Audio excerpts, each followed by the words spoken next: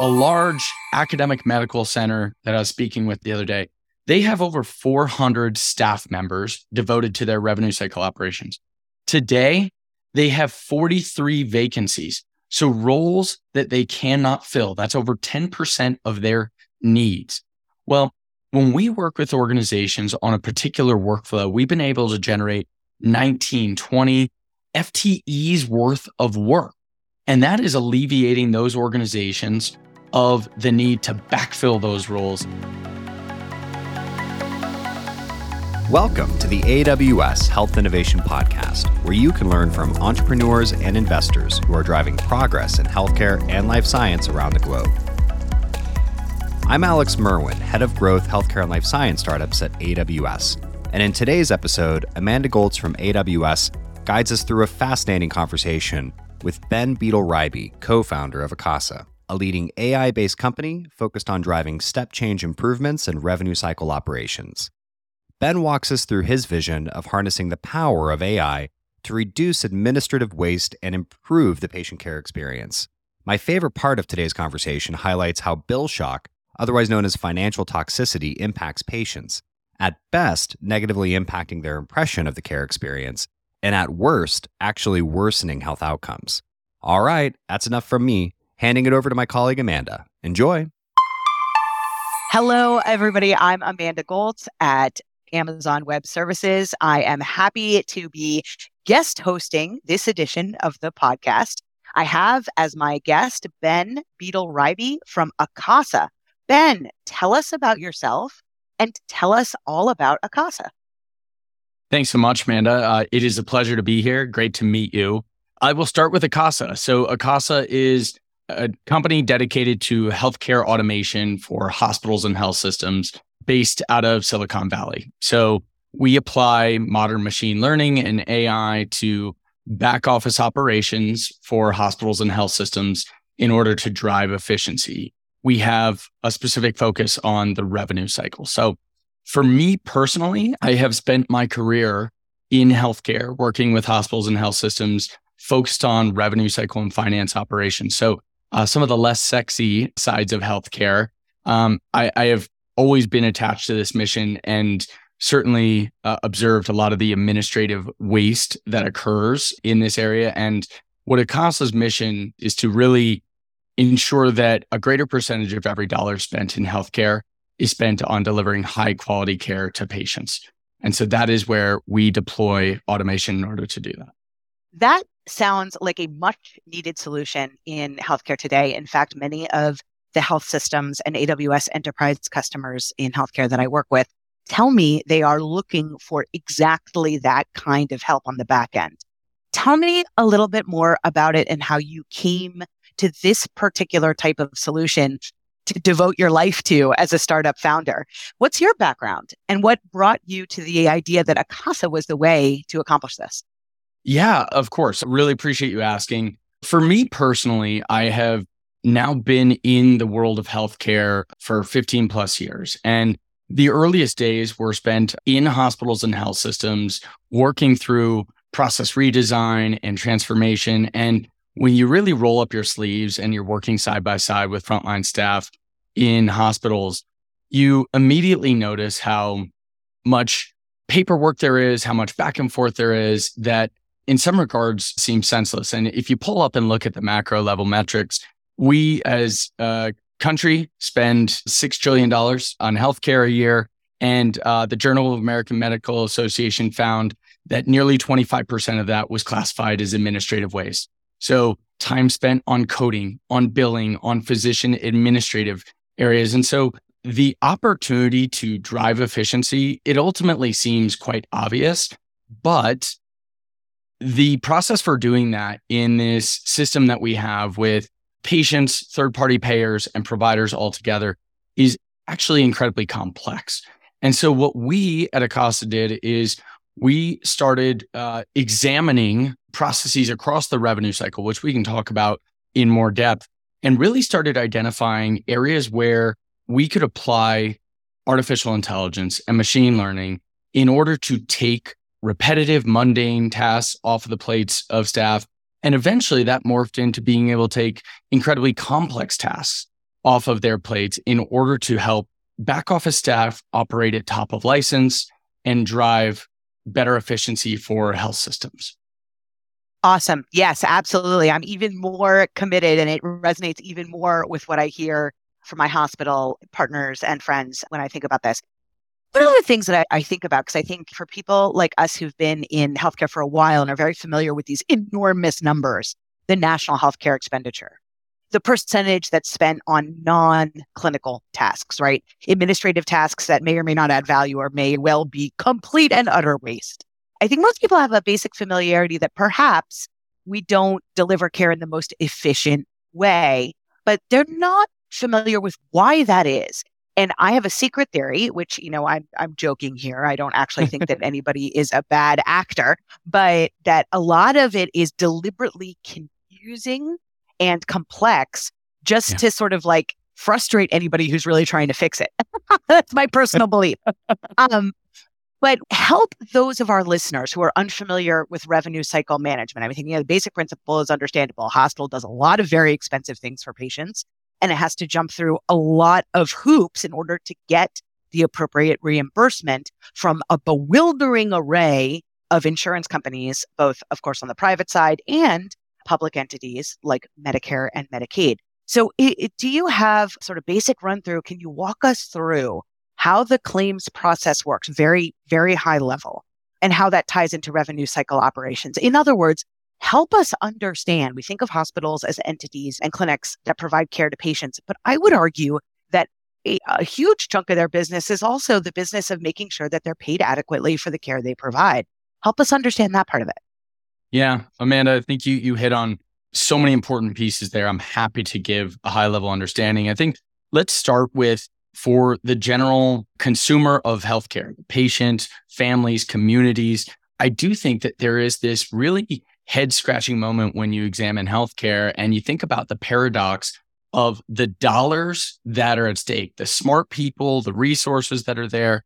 But then as a country, we're achieving middle-of-the-pack outcomes. They're hit with surprise medical bills. And that's really confusing and frustrating for these organizations. And so I think to first understand the revenue cycle, it's important to acknowledge the different players there. And there's three primary groups involved in almost every transaction in healthcare. There is the patient that's going through their care. There is the provider, that is the hospital or health system, the physician practice that is delivering care and supporting that process. And then there is that third-party payer. That is your insurance company. It is government coverage, so Medicare, Medicaid.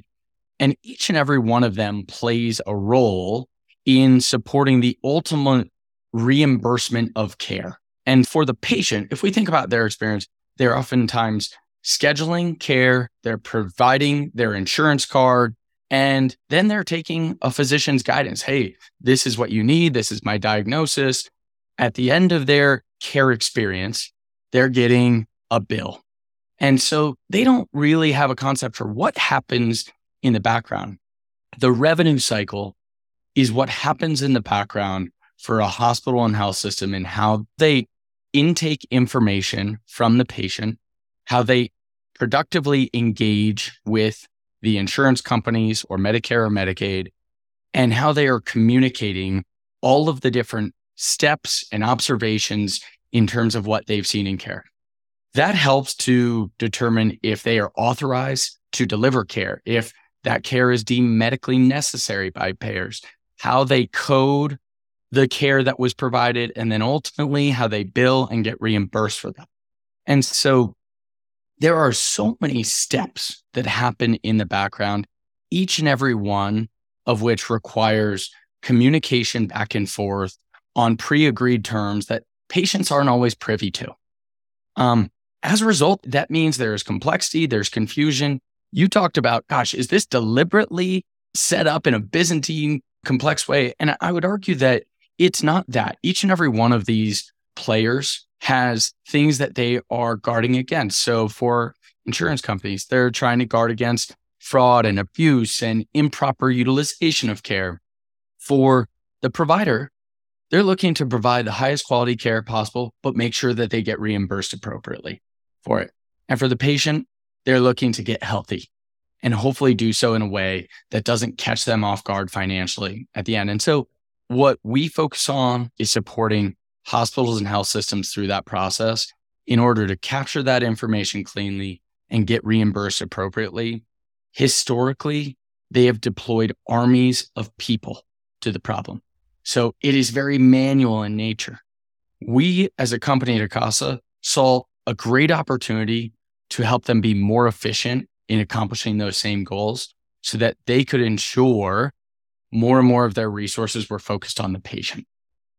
I really love that. It's a very sophisticated and broad-minded view of one of the critical problems and challenges in healthcare today, which is this one of reimbursement. It's more than revenue cycle management. I think that's a fairly dry business term that's used across industries to talk about how you receive value for the goods and services provided. In healthcare, it means much more. And I think you articulated that really well. And I especially appreciate the comprehensiveness in which you're appreciating everybody's standpoint, right?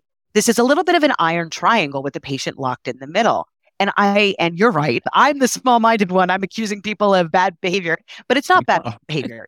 Everybody it's a zero-sum game. One person's dollar of savings is another person's dollar of cost, and they're all operating in a system that's governed by those economic rules and trying to survive and do the right thing given those constraints. So I really appreciate that perspective.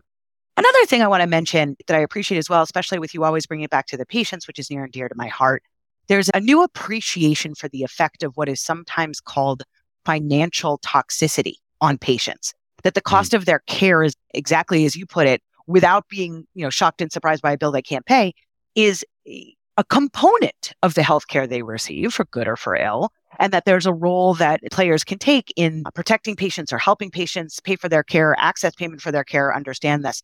It's a new term. I think we're all trying to appreciate what it means. But it sounds like you're really at the forefront of that. So tell us about the patient's role in all of this and how you may or may not see that changing with some recent changes in healthcare. Yeah, of course. I mean, when we think about the patient, they have two experiences. One is their care experience, and the other is their financial experience. And unfortunately for hospitals and health systems and providers, a poor financial experience can entirely influence a patient's perception of their care experience. Oftentimes, it is the last thing that sticks with them. They go through a great care experience, they're getting healthier, and then 4 to 6 weeks after that care experience, they're hit with a surprise bill.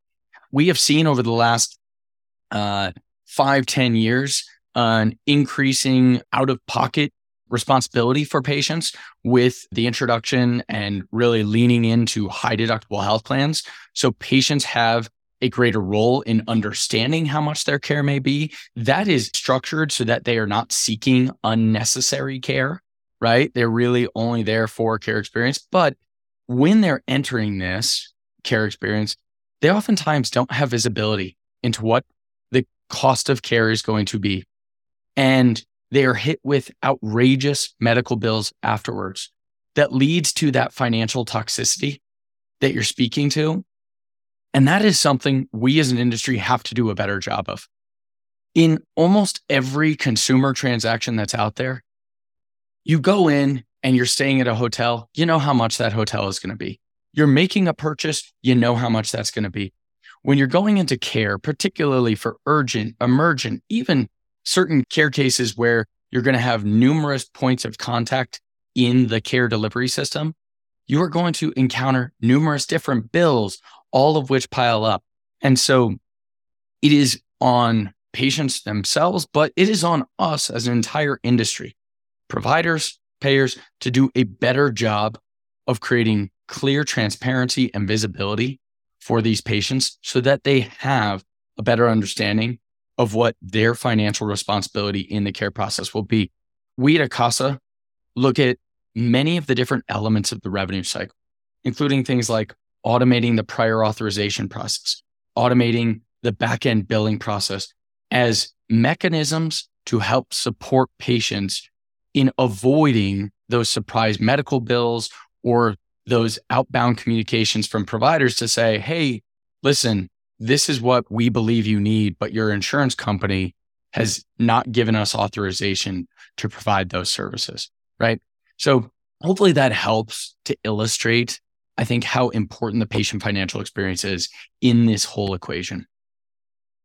It really does. And it's also an inspiring message with some practical components of how we can help patients in this process. I often speak to folks and they talk about things that they're going to do and then benefit to the patients is a side effect, but it really sounds like a good one, but a side effect.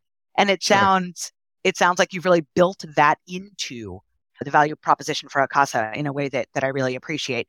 So you're singing into the choir. That's very noble. And I'm so grateful that you're including that. But let's talk about you. Sure. What is your ambition for the next few years? What goals do you have for yourself and for your team at AKASA and for what you're able to accomplish? Yeah, for us, our ambition is to be able to drive down the cost to collect in healthcare. And in order to do that, our ambition over the next few years is to be working with every hospital, health system, physician practice in the country across the next couple of years in order to remove some of that administrative waste and those burdens that exist. It's interesting. As I look at entrepreneurship and innovation that's taken place in the healthcare ecosystem over the last several years, a lot of the AI application and the machine learning that's taken place has been focused on some of those areas for clinical improvements. And certainly that is something we all aspire to. But you mentioned it earlier, some of the pieces we're talking about, maybe the drier business elements. And in our world, I think of that as maybe the less sexy side of healthcare. But that side of healthcare is incredibly important. And so we aspire to be touching every single patient's care experience and improving their experience by working with every hospital and health system. Today, we're working with nearly 500 hospitals across the country. Those hospitals are representative of over $100 billion in net patient revenue today. So we are touching nearly 10% of the healthcare ecosystem today.